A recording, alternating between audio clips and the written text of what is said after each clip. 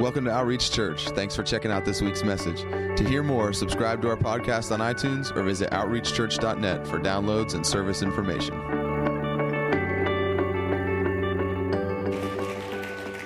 Wow. I'll take that. That's good. How you guys doing? Good. You guys look good. Take a look around at yourselves. Okay. You don't seem that convinced. Take my word for it. You look good. I told the first service we walked in here, and I looked at Aaron, my assistant, who's somewhere here in the building. I said, smells like revival. Take a breath in. That's what revival smells like right there. Hopefully you're not sitting by somebody who doesn't have that odor of revival on them. It's a great joy to be here. I'm very thankful. You know, before we were going, if you know anything about my story or our story, my wife and two of my children are in the room here with us. You guys just wave if you would. Give me a hand and wave. And if you know anything about our story, we went to go plant a church in one of the top 10 most dangerous cities in the nation at the time. Aurora, Illinois was literally, blood was running in the streets nearly on a daily basis. Met with the chief of police and the mayor, and they were like, the place you're wanting to plant your church is the worst place to go. All the churches are moving out. That is crazy. You're nuts. You know, what are you thinking? What a bad idea.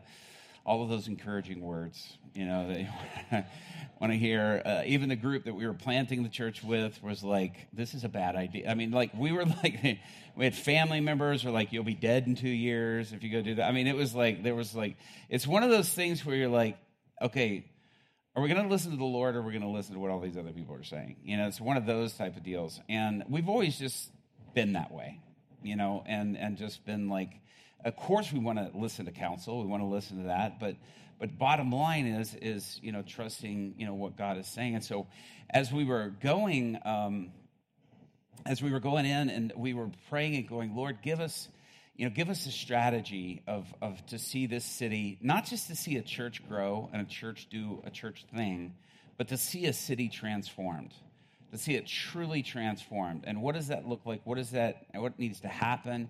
You know, the Latin Kings were ruling our city. It's the largest gang throughout the Chicagoland, and it was like, how do we see that happen? And so I was praying and asking God, give us the keys as to what's going to make this happen. And so and one day in prayer, the Lord just began to tell me, study the Gadites, study the sons of Gad, you know, Israel's son, Gad. And so I started looking through Scripture, started studying the tribe of Gad. Now, when David is going through describing the mighty men of war, he goes through and he describes each one of the tribes, and he says, this one's equipped with a sword, this one's equipped with a shield, this one's equipped with a spear, these guys are equipped with the bow. He goes through all those descriptions, but it gets to Gad, and it said the Gadites were equipped with every weapon of war. So basically, the Gadites were walking warfare. And I told the first service, I said, imagine a human being a Swiss Army knife, and that was the Gadites. You know, they were just like, had everything, you know, popping out everywhere. And they just were equipped with every weapon of war. And so they were walking warfare. And when Israel was blessing Gad, he said, you know, your enemy will grab you by the heel, but you will turn and grab him by the throat. And one is a hindrance, the other's a death blow. And so as I was looking at this, and he also at one point says, you know, the enemy will invade your territory, but before he leaves your territory, you will capture him, take back your possessions. So if they came to steal or kill or, you know, plunder them, you'll take back your possessions and extract a toll. And so so Gad would make the enemy pay a price for even crossing their territory. They would take back all their things and then making a price to pay, you know, extract a toll from them. And so the Lord was like, that's what I want you to do, is I want you to start extracting a toll from the enemy for everything he does in the city. And so we had already led several gang members to Christ, and so I sat down and met with them, and I was like, what's our strategy? Tell me what is the gang's strategy, with when somebody did something bad to you, how did you respond? And they were like, well, whatever you did to us, we did 3 times that to you. If you stole 10,000 of our dollars, we're coming and stealing 30,000 of yours. If you rape one of our women, we're raping 3 of yours. You kill one of our guys, we're killing 3 of yours. Whatever you do to us, we do 3 times that to you. And I was like, that's what we're doing. And they were like, we're going to kill people? They're like, I love this church. And I'm like, no, we're not going to kill people. What we're going to do is every time there's a violent crime, every time something bad happens in the air, we're going to the very block where it happens, and we're taking 3. We're leading 3 people to Christ. We're bringing 3 people in the kingdom. Every time something bad takes place, we're going after 3. And we are letting little Lucy know, that's my pet name for Satan, is little Lucy, short for Lucifer. We're letting little Lucy know that you aren't attacking this city without paying a price, because this city is now no longer yours. It now belongs to Jesus. And so that was our strategy. That was what our plan was. And so every time that would happen, there would be a drive-by shooting, there would be a drug deal gone wrong, somebody would get killed, there'd be a rape. We would go to the very area, and we would saturate that area. And we didn't stop until we led at least 3 people to Christ. We'd see a bunch of healings happen in between, do deliverances, as a part of that, but bringing people into a relationship with Christ. And all of a sudden, crime began to drop. The chief of police had contacted me, and he's like, what are you guys doing? And I said, what do you mean? He says, well, every time there's a violent crime, we're seeing your guys, you and your guys, out on the streets in that place, on that block. They said, normally where that happens in a block, crime escalates for the next several months. But we're seeing it after you guys step in, because you're showing up the next day. As soon as the information's in the paper, you're showing up, and we're seeing crime plummet. And he said, what are you doing? He says, are you carrying on your own investigations? And I was like, no. We're not that bright. We're not that sharp. I said, we're going in, and I told him what we were doing, and he's just a nominal Catholic guy. And he's like, no, but really, what are you doing? I'm like, really, that's what we're doing. Now, Bill Johnson calls this shifting the atmosphere. Now, we go into a grocery store, we pray for one person, and we think, well, it's just one person. There was no big impact. No, that's not true. You shifted the atmosphere. Something happens in that atmosphere when you do that. And you have to realize the kingdom of God is commonly referred to as the upside-down kingdom. This is where everything works in reverse. So our style of revenge looks so different. I was praying about that passage, and I was like, Lord, give me a little bit more. Let me see Jesus doing this. And so I looked in the scripture where Jesus gets the word that his cousin John the Baptist has been murdered. Herod has cut off his head because Herodias demanded that. And it says that Jesus, when he gets the news, and you can read it in Luke 9, it's in other of the Gospels too. When he gets the news, it says he goes to the other side of the lake, and he's mourning. I mean, this is his cousin who's just been murdered. This is also, that's a natural relationship, kingdom relationship. It's the greatest of all the prophets that has been killed, the one who's preparing the way for him to come.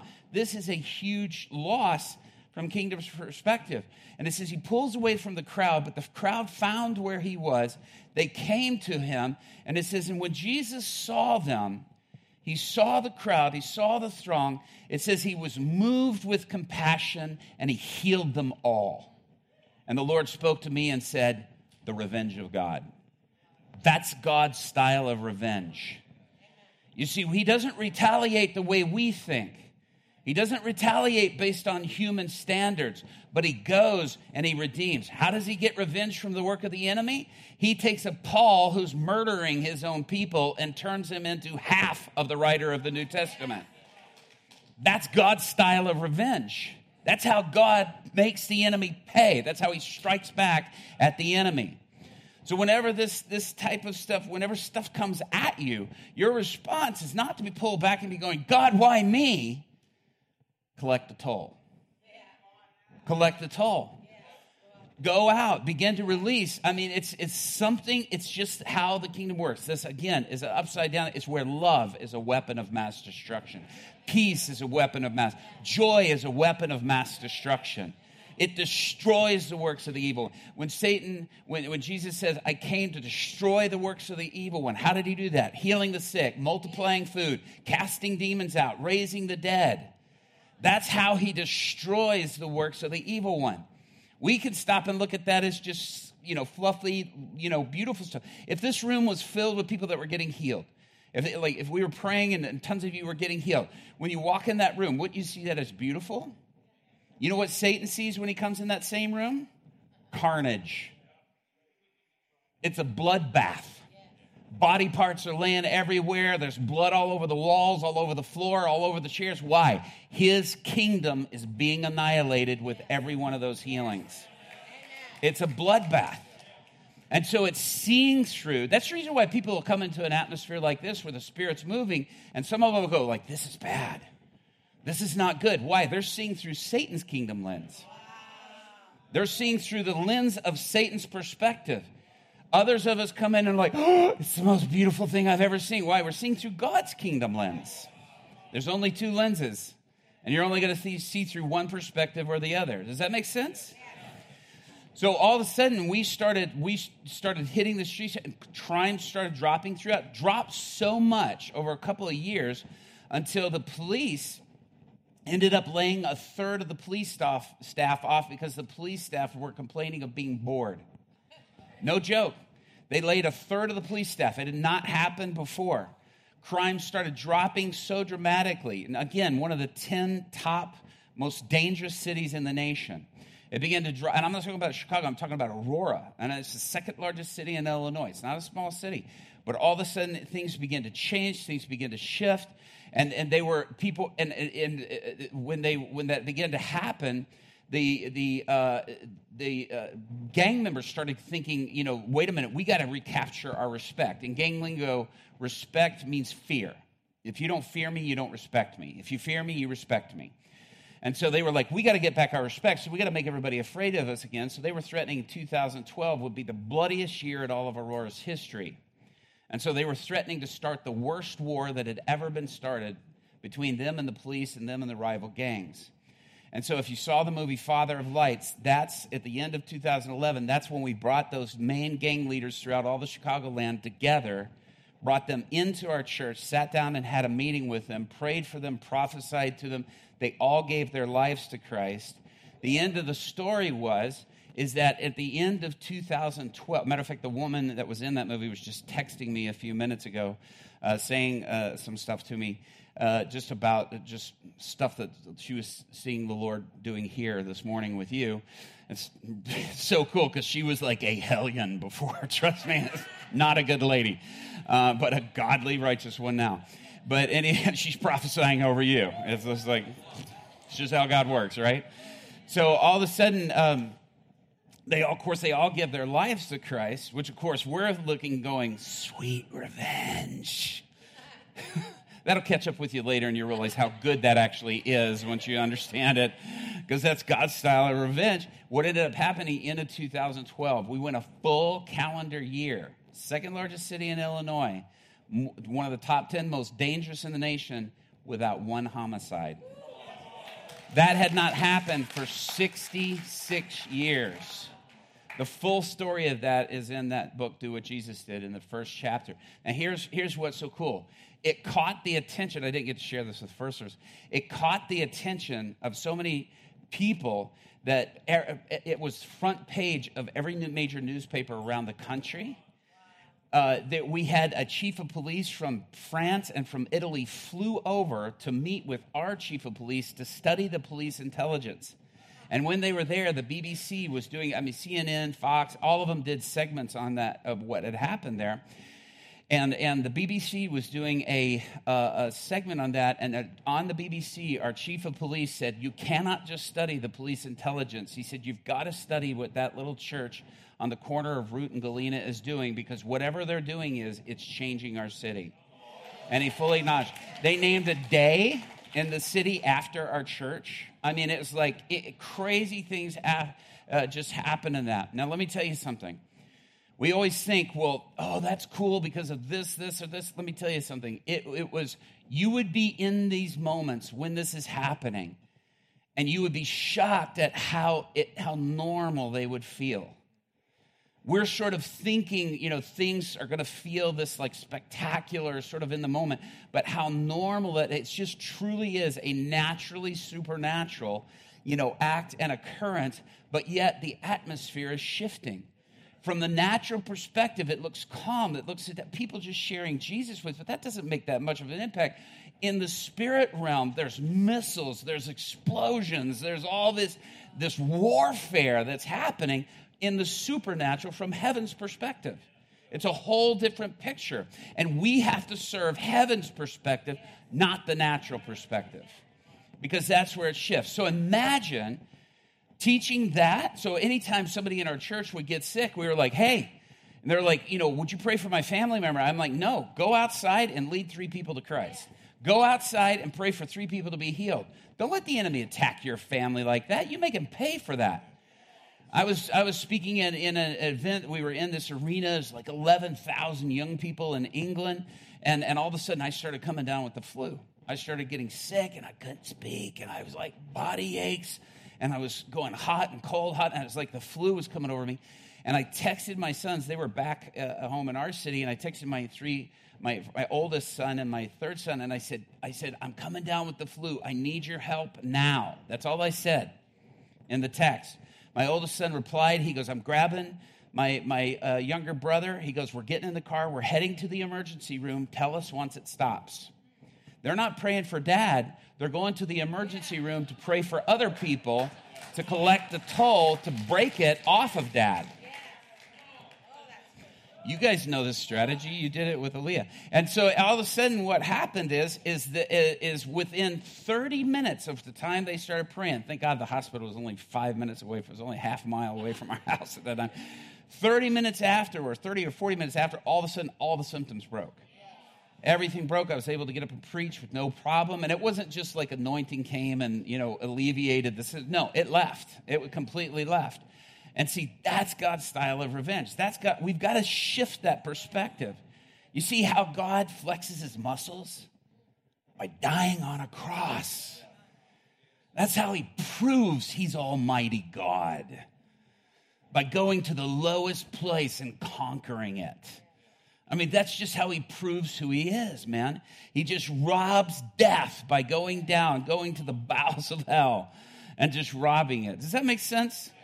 Guys, let me tell you something. These are tools that'll bring you freedom and release you to greater impact. Now, imagine that being taught in the Middle East. When we were in Afghanistan, that's what we were teaching them. They were like, nobody gets healed here. Nobody. Within the first few minutes, we're praying for people that are getting healed. In the most dangerous nation on the planet. We're out, I went in the middle of Ramadan. There aren't brochures going, come to, Kabul, Afghanistan in Ramadan. I mean, it's just like, it's the most dangerous time to ever go. I went to Mosul while the war was going on in Ramadan. And the whole point of it is because how do we spell faith? Say it louder. See, my kid knows. Good boy, good lad. R-I-S-K. Faith is risk. If we believe that, how are we going to demonstrate our faith? We got to live the risk. Playing it safe is not going to be demonstration of faith. Playing it safe is not going to do that. It's not going to happen. One time I was leaving to go to one of these countries, and I was praying for my kids and them for me, my wife, and I was like, Lord, keep our boys safe. Keep them from harm. Keep them from danger. Keep them, help them be safe, boys. Help them to be careful. Help them to be. My wife said, you stop praying prayers of safety over our boys. And I was like, what kind of mother are you? And she goes, no. She goes, by doing that, you're putting our children in harm's way. Because Jesus said, if you try to save your life, but if you're willing to spend your life for the sake of the gospel, you'll have, the life you were intended to live. She goes, stop praying that they are safe. You pray our boys are the most dangerous men on the planet to the kingdom of darkness, that when Satan sees them coming, he breaks out into a sweat and shakes in his boots, even at the sight of them, because they're the most dangerous men on the earth. And I was like, you are hot when you talk like that.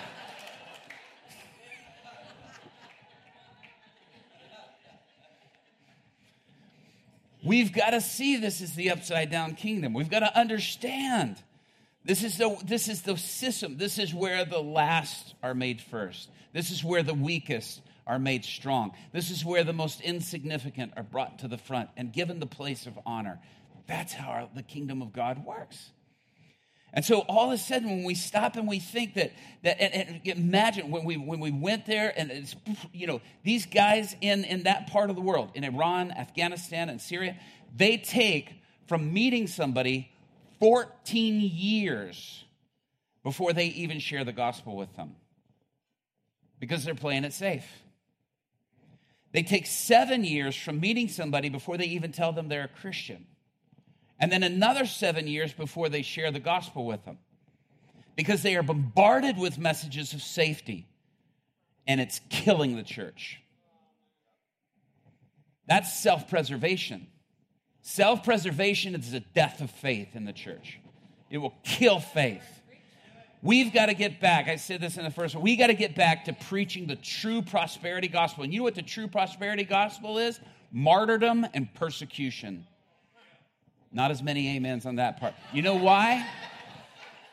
The closest place to the throne of God in heaven, where you are planning to spend eternity, the closest place, the best seat in the house, are those who've lost their lives for the sake of the gospel.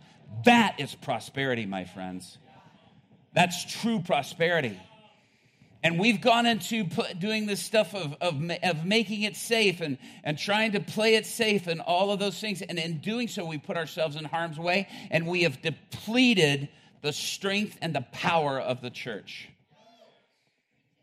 If you want to see power come, be willing to lay your life down for it. We have a video in the Finger of God too. Unfortunately, the copy that you see was fiercely edited. But we stopped this man on the street in Kabul. We stopped him, and 3 times in the segment, he says, "What is this peace I'm feeling? I've never felt peace like this before." Just a guy we stopped on the street because we had a word of knowledge about his hand, and his hand was in the shape of a claw. It was just like this, frozen like that. Couldn't move it, couldn't stretch it out. And I looked at one of the women, and I said, the woman that you saw with her face covered when we were driving, I said, look at him and say, in the name of Jesus, stretch out your hand and be healed. And his hand just went like that, and he began to move his fingers for the first time in about 10 years. Was completely healed. And we said, now, this Jesus just introduced himself to you, and he's inviting you to your relationship. Do you want to accept Jesus? And his response, he didn't know anything about Christianity. He didn't know anything about Jesus. But he knew the price we were asking him to pay by saying this. His response is, yes, I'm ready to sacrifice my life for Jesus. Because they understand in that part of the world, to accept Christ is a commitment to die for him. We need that. We need that. We need to learn from them. Imagine, and we're wanting to start a school there where we're taking them out in their context, in the dangerous parts of the world, not pulling them out to Western Europe or here where it's safe, but taking them in their context and demonstrating the reality. All my friends are starting schools here in the U.S., and I'm like, man, we got to start this where, can you imagine that information? I told the leaders there, I said, I'm going to show you how to reduce 14 years down to 14 minutes. And they're like, how's that? And I said, it's called living the book of Acts. We're going to live the book of Acts this next week as we're here. We're going out. We're going in the most dangerous places. We're just doing this because it's the only way to demonstrate. And let me tell you something. You think God is going, be careful, guys. Slow it down a little bit. No, God's in heaven, going, somebody stop me. I'm going there. Guys, let me tell you something. But let me say this. Changing the world starts across the street. Starts with your atheist neighbor. Starts with the coworker praying for your boss at work to be healed. Don't want to leap from this to that. Start right where you are, because changing the world starts right around you. But imagine what that would look like. Be praying for us, because that's what we're doing. We're starting this year. As a matter of fact, as soon as we leave from the Carolinas, Aaron and I are heading to Pakistan. Be praying for that trip. We've got about 2 weeks in that part of the world. And man, it's going to be just spectacular. Matter of fact, if you want to follow it, go to our social media. Just type in my name on our social media, and you can follow, and you'll see updates and all that stuff of what's going to be happening. We couldn't do that much with Afghanistan. Pakistan is the third most dangerous country in the world, so it's not the first, but it's right up there. But imagine, guys, I'm saying this to inspire you to say, step out.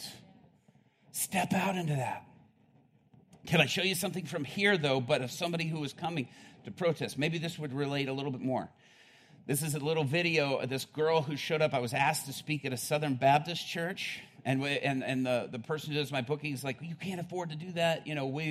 It's a tiny little Baptist church, and I was like, I will pay that guy for me to come to a Southern Baptist church. And what had happened is this Southern Baptist pastor started watching some of the videos on YouTube, started watching some of my videos and guys like Todd's and stuff on video.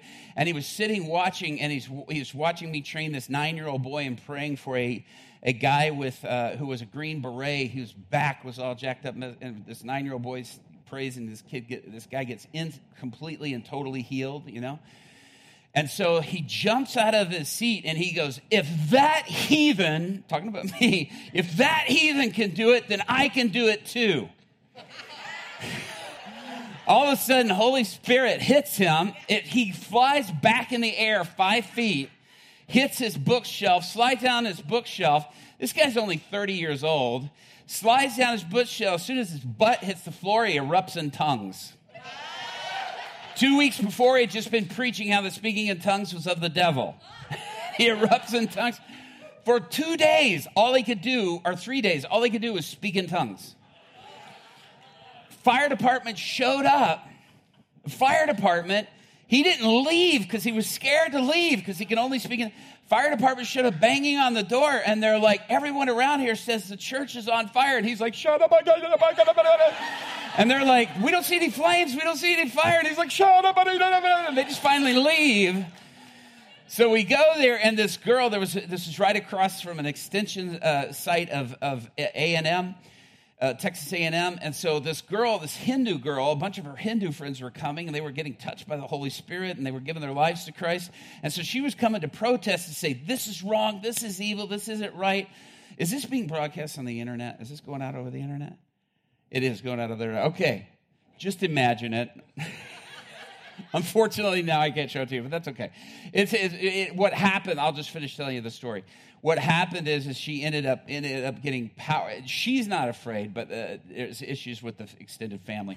But she ended up coming to protest, and when we invited the Holy Spirit to come, all of a sudden, and I kept watching. I didn't know anything about her. I just kept looking out, at this 100 or so people, and I could just see the Holy Spirit all around her. I could just see it all over her. And then all of a sudden, I just said, Holy Spirit, come. And I said, take us deeper. And as I did, all of a sudden, she starts going backwards. Well, these little Southern Baptist people, they don't know what that is. They're like, whoa, whoa, whoa, whoa. Bam! She hits the ground. She didn't even feel herself hit the ground. And she, right there, she said, I felt the presence of God come all over me. And she goes, and out of my mouth, I said, Jesus, you are God, and you are the only God. And she goes, and I will serve, and she goes, I gave my life to Jesus without even knowing that that's what I had done. And so she gets up and she says, and in the video she says, I will not worship any more idols. I was an idol worshiper. I will never worship. Only Jesus I will worship. As tears are streaming down her face. And the impact. Let me tell you something. You don't have to argue with people. Just give them an encounter. You are the encounter God expects them to experience. You are that encounter. Now let me take it. Look, we got to read from Scripture. We got to make this a legal meeting. We're in the South. It's dangerous if you don't. Turn to 1 Kings 17. Okay? 1 Kings 17. Now, when you're running for your life, when we I got called by the CIA. They're like, do you realize you're going to the most dangerous country in the world at the most dangerous time of the world, and you're a Christian? And you have to understand, I've been to Iran many times too, and in Iran, the people will protect you, but the government, they want to kill you, In Afghanistan, everybody wants to kill you. They're not prejudiced at all. If you're a Christian, everybody wants to kill you. So you've got ISIS. You got that in 2014, ISIS came in. All the Christians refer to that as the year of death, because ISIS killed so many Christians during that year. So many were just completely annihilated and killed. And so with the Taliban, of course, they had been doing that for years before. And so in 2014, they just refer to that as a year of death. I've never experienced a spirit of fear so strong. It wasn't something I was feeling, but on them. I kept telling them that spirit of fear is a manifestation of that what you're feeling is from the spirit of fear. It's a manifestation of the spirit. It's not your fear. And they were having a hard time grasping that. I'm like, you're bowing and yielding to something that's not yours. And so I said, if it's a manifestation, it's coming from someplace else. It's not yours. So it was hard. So we took them out, had to show them on the streets, had to walk them through and how to do it and see the demonstration of God's presence and power.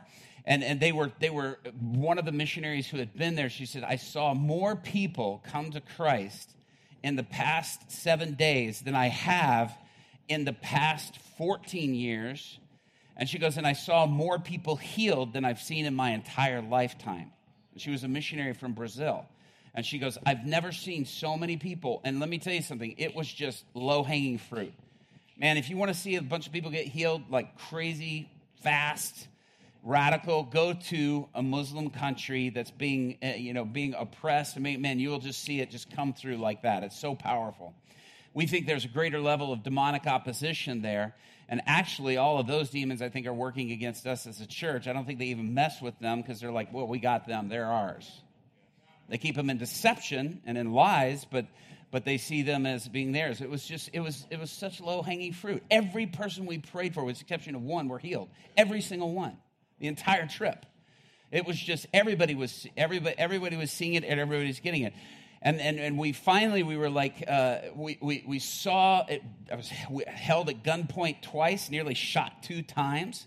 God miraculously intervened. The second trip I went that same year, I went 5 months later, and was arrested twice, brought in for interrogation, and the Lord I don't have time to go into that story, but the Lord miraculously got me released. It was just one thing after the other. But let me tell you something. You don't see God's hand like that by playing it safe. We look at the story of Shadrach, Meshach, and Abednego, and we would probably go in and curse the flames and rebuke the flames, command them to go out. If Shadrach, Meshach, and Abednego had commanded the flames to go out, the king would have never had a revelation of Christ. In the fire, Christ is revealed. In the fire, Christ is revealed. Don't curse the flames. Look for Jesus. Look for what he's doing and follow what he's doing rather than the opposition that you're up against. We see the opposition as the enemy. Look for what Christ is doing in the midst of the crisis. Look for what he's doing in the midst of the crisis. Now, Elijah, he's running for his life. And I've been in that place. I've been shot at. I've had knives held to my throat. I've had those things. It's easy in that time to get a little bit stressed. The second trip, we've got an Afghan military guy standing outside of our door with an AK-47, just staring at our door all night long. You have a tendency not to sleep that well that night when that happens. Elijah's a little bit stressed being under that. And so all of a sudden, God recognizes you need to chill. You need a break. So the Lord speaks to him and says to him this in 1 Kings 17:2. Then the Lord said to Elijah, why? Because Jezebel was coming after him, trying to kill him. She wanted to eliminate him because she wanted people to worship Baal instead because those guys were in her pocket. And she wanted to keep it that way. She wanted to control, that she could control. She couldn't control Jehovah. So in verse 2 it says, then the Lord said to Elijah, go to the east and hide by Kerith Brook, near where it enters the Jordan River. Drink from the brook and eat whatever ravens bring you, for I have commanded them to bring you food. Now let me back up just in a little bit. So how many of you grew up in church or catechism classes? Anybody grew up in church, grew up in Sunday school? So if we grew up in Sunday school, how many of you remember flannel graph? You remember the cartoon characters that go up? Some of you millennials are holding it. Put your hands down. You don't know what I'm... Let me translate for you. VeggieTales. Your flannelgraph was VeggieTales. We had these paper characters that were cartoon, that were put up on the back wall. A Sunday school teacher would be telling the story with flannelgraph. Now, I told the first service, in our church, my parents pastored in the hood, and so we had, sort of jacked up flannelgraph. So ours was a little tattered, a little torn, because it was hand-me-down flannelgraph from the Baptist church down the road. So I grew up thinking Peter was an amputee. Somebody had ripped off Peter's leg, and I was like, oh, Peter's an amputee, and so that's how I grew up, because of the flannelgraph. Now, the problem is we've seen the flannelgraph or the movies or the cartoon versions, so we anticipate what's going to happen in the story, right?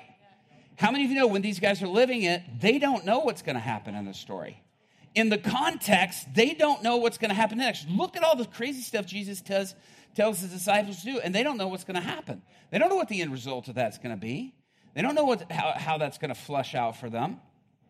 So all of a sudden, let me try to do this quick.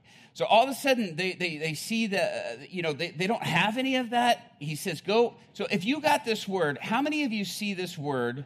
Go and hide by Kerith Brook, live down there by the ravine. Let's say you got that word this morning.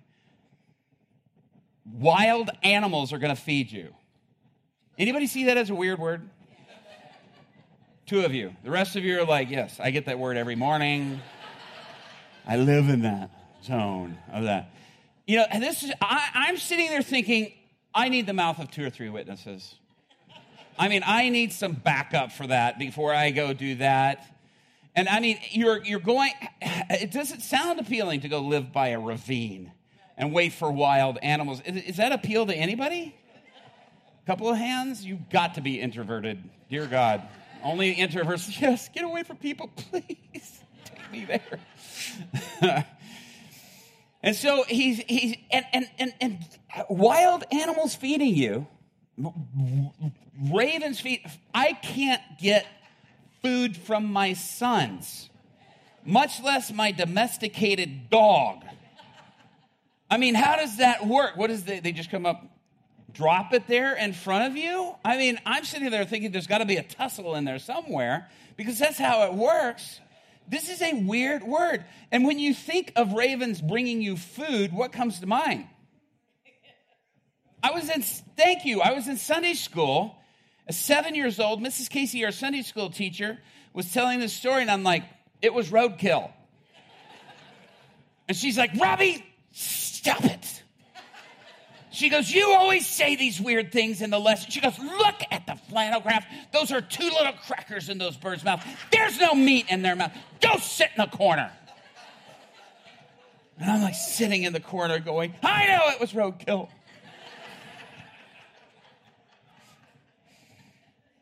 She was so sure there was no meat. Well, let's read on. So Elijah did as the Lord told him. Why? God said. Yep, the Lord told him to.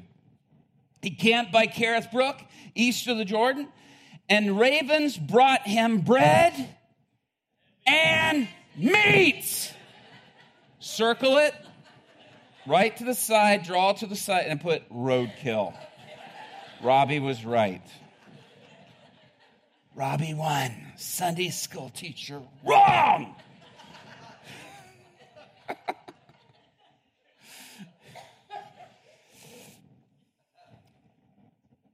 This is crazy.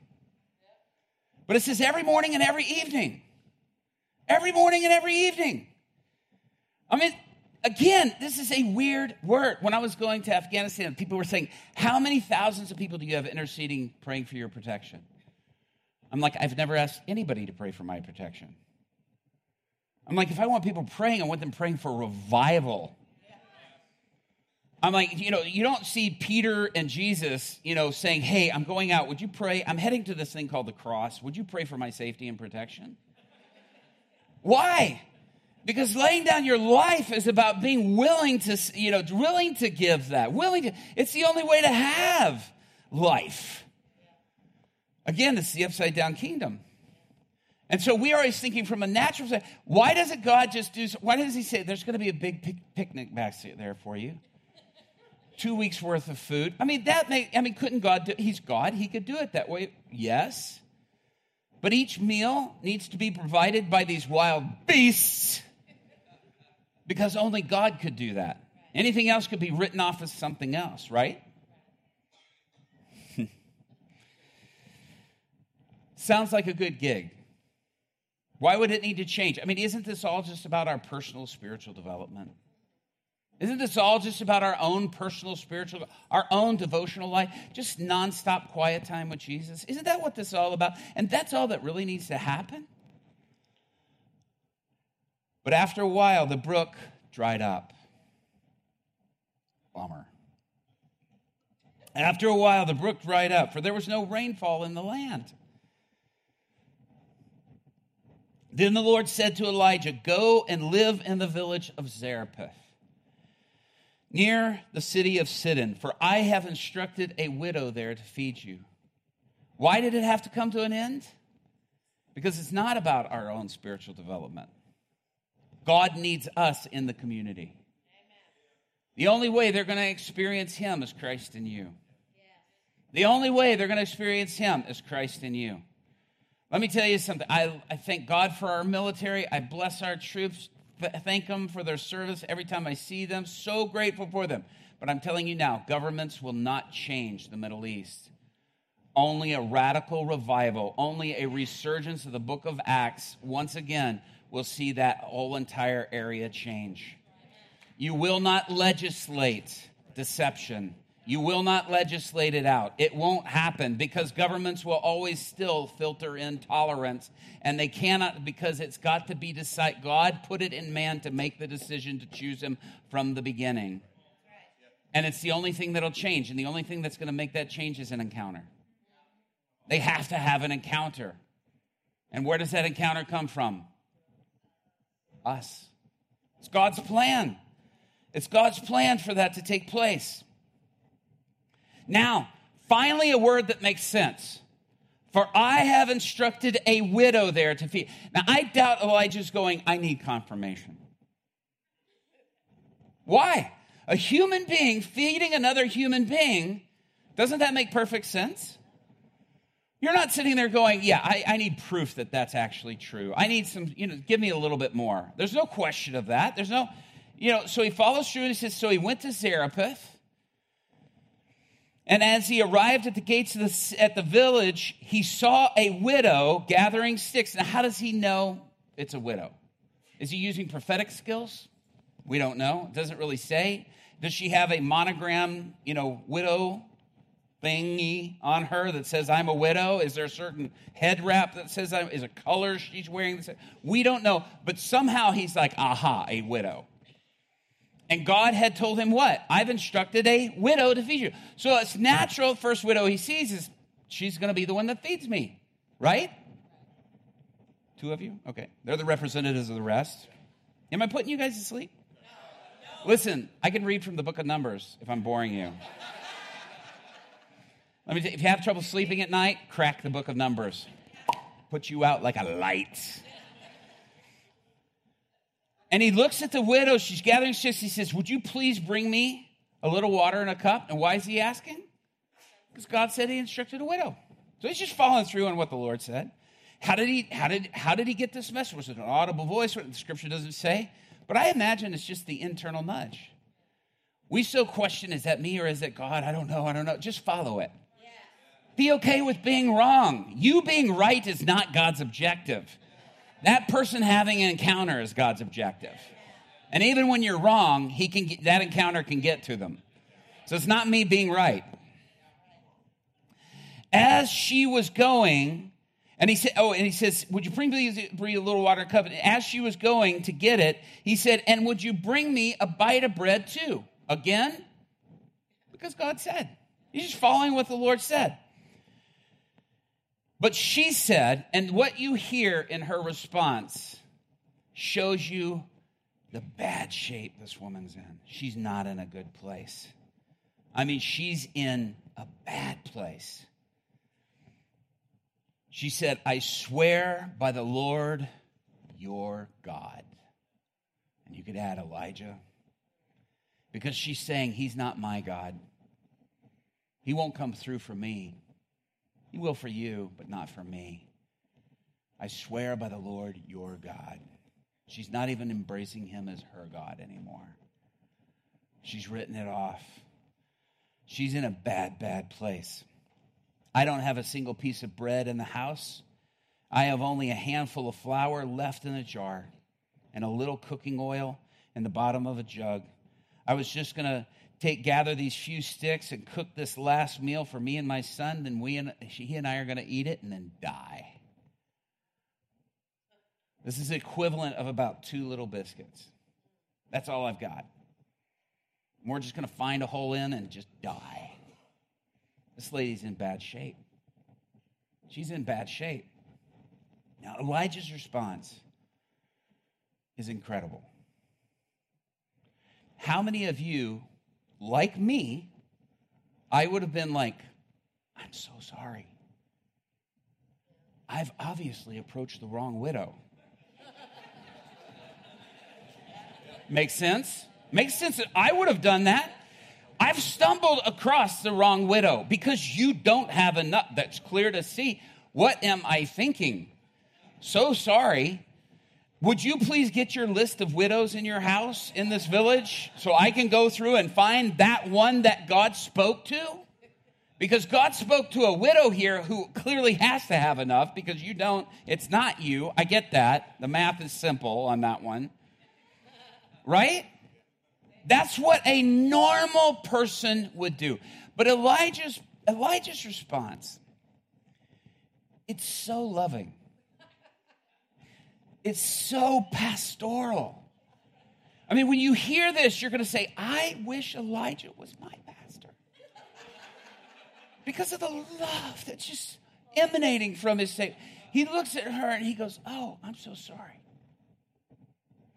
You go ahead and make those 2 little biscuits for you and your little orphan son. You go ahead and do that.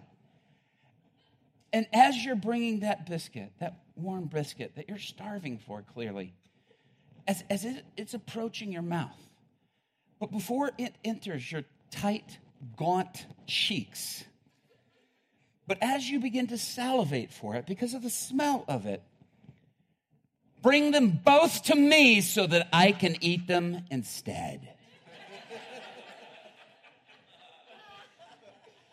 I'll let you watch. The kid can watch too. What word comes to mind now? Jerk! What a big jerk Elijah is. How dare he? Didn't he hear? She doesn't have it. You know what the miracle of the story is? She actually does it. She goes and bakes these 2 little biscuits. Now, let me just say, if this widow was from the town where I planted my church, the ones I was telling you stories about just before, you know what would happen? She would kill Elijah and eat Elijah. He would be on a spit in her backyard over an open fire, and she'd be going, he was a really good prophet. A really good prophet. Those 2 biscuits and this are going to go really well together in a minute. Yeah. But she actually does it. I don't think she did it with a good heart. I think she's over there doing the mix and going, you call yourself a man of God.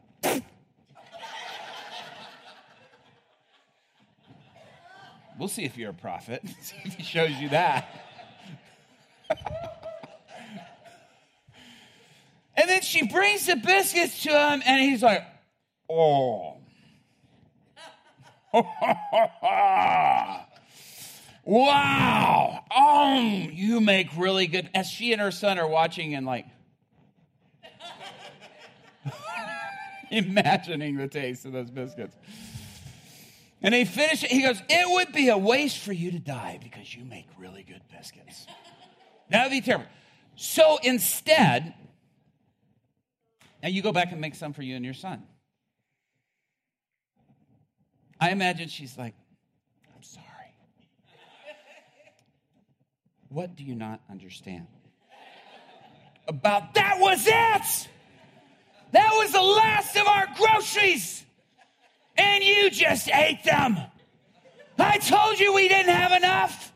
But you made us make it for you and let us watch you eat it.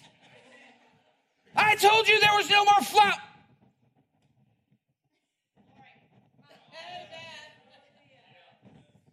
There's another handful of flour. Oh, but we used up all the oil. There's more oil. But we used it all. The scripture says every time she goes back to that barrel, every time she goes back to that jar, there's always enough. There's always enough. Now, here's what we do. We're like, Lord, I'll give it if you fill it. Fill it up and it's yours. That's not how God works. God works says you give it, and I'll make sure there's always enough. I'll multiply it as you give it until you put it into my hands. Give me what you have in your hands so I can multiply it. Until you do, I can't multiply it.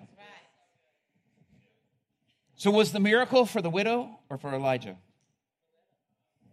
I believe it was for the widow.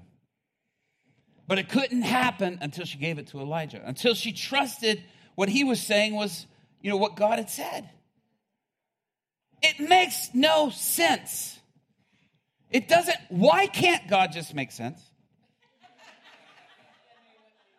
Wouldn't it be easier to just try making sense? Just half the time. But if all of a sudden it all made sense and it's equaling up to us, then who's Lord? Because it needs to make sense to me. And I'm saying I'm the one who it needs to make sense to. The fact that I just say, Lord, whatever you say, I'm going to do that. That demonstrates his power.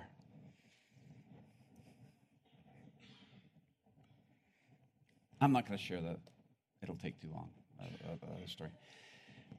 That's all right. No, you listen. I pastored for 17 years. I know those children workers, how hard they're working over there. I'm not telling you. Guys, this applies to everything. This applies to money. This applies to praying for somebody, for healing. This applies to, you need time. We're like, I don't have enough time. I'm doing all this. I need more time. I just wish I had more time. If you need more time, serve in children's ministry. Yeah. Only the pastor is saying yes. Seriously, you need more time? You want to go to the other parts of the world? We're taking people with us. We're taking people with us to Turkey because in July we're going to Turkey. We're working with 1,000 Iranians coming over for us to train to go back to Iran. You want to go? We got to know you're serving where you're at before you come. I'm not taking spectators. I'm taking servants because I'm a servant.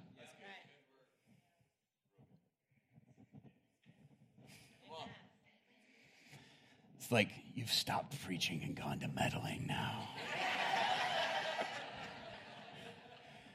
Do you want what you have to multiply? Don't trust. See, Elijah isn't working off what his eyes see. He's working off what the Lord says. He's not working off the circumstances. You may be in tough circumstances. It may look impossible, but are you going to trust the word of the Lord, or are you going to trust what you have? Or what you can measure, or what you know to be? Are you going to be willing to step into something? Everything that is happening in this book is unprecedented. We have it now, which gives us precedence, but they didn't. Doesn't make sense. Doesn't make sense, but will we follow through? Just because the Lord said. Just because we feel that nudge. And sometimes people are like, clearly, you would not go to the most dangerous country in the world at the most dangerous time without a clear word from God. That's stupid to do that without a clear word from God. I said, oh, no. I had a clear word from God. Actually, I had 4 clear words from God in Matthew, Mark, Luke, and John. He said, go into all the world. If you need a clearer word than that to go anywhere, read it again.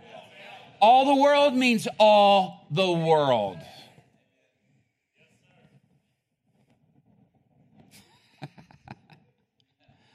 See, the humor is just to sort of lift you up a little bit to then go for the throat. There's some of you that need a breakthrough. There's some of you that need a breakthrough, and you're going, that's all I got. But will you trust the Lord? Will you trust the Lord? You're going to trust the circumstances? You're going to trust what you have or what the Lord says? Don't trust the circumstances. God can't do the miracle until you just trust him, regardless of what the circumstances are or what they say. I'm going to do a ministry call here in just a minute, but I'm going to hand it back to Roy for a second. Close your eyes just a second as I pray. Father, stir in our hearts to see, not from the natural perspective, not from the natural measurements of what we have or don't have,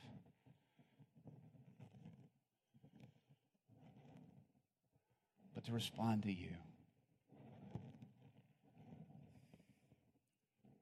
based on what you say.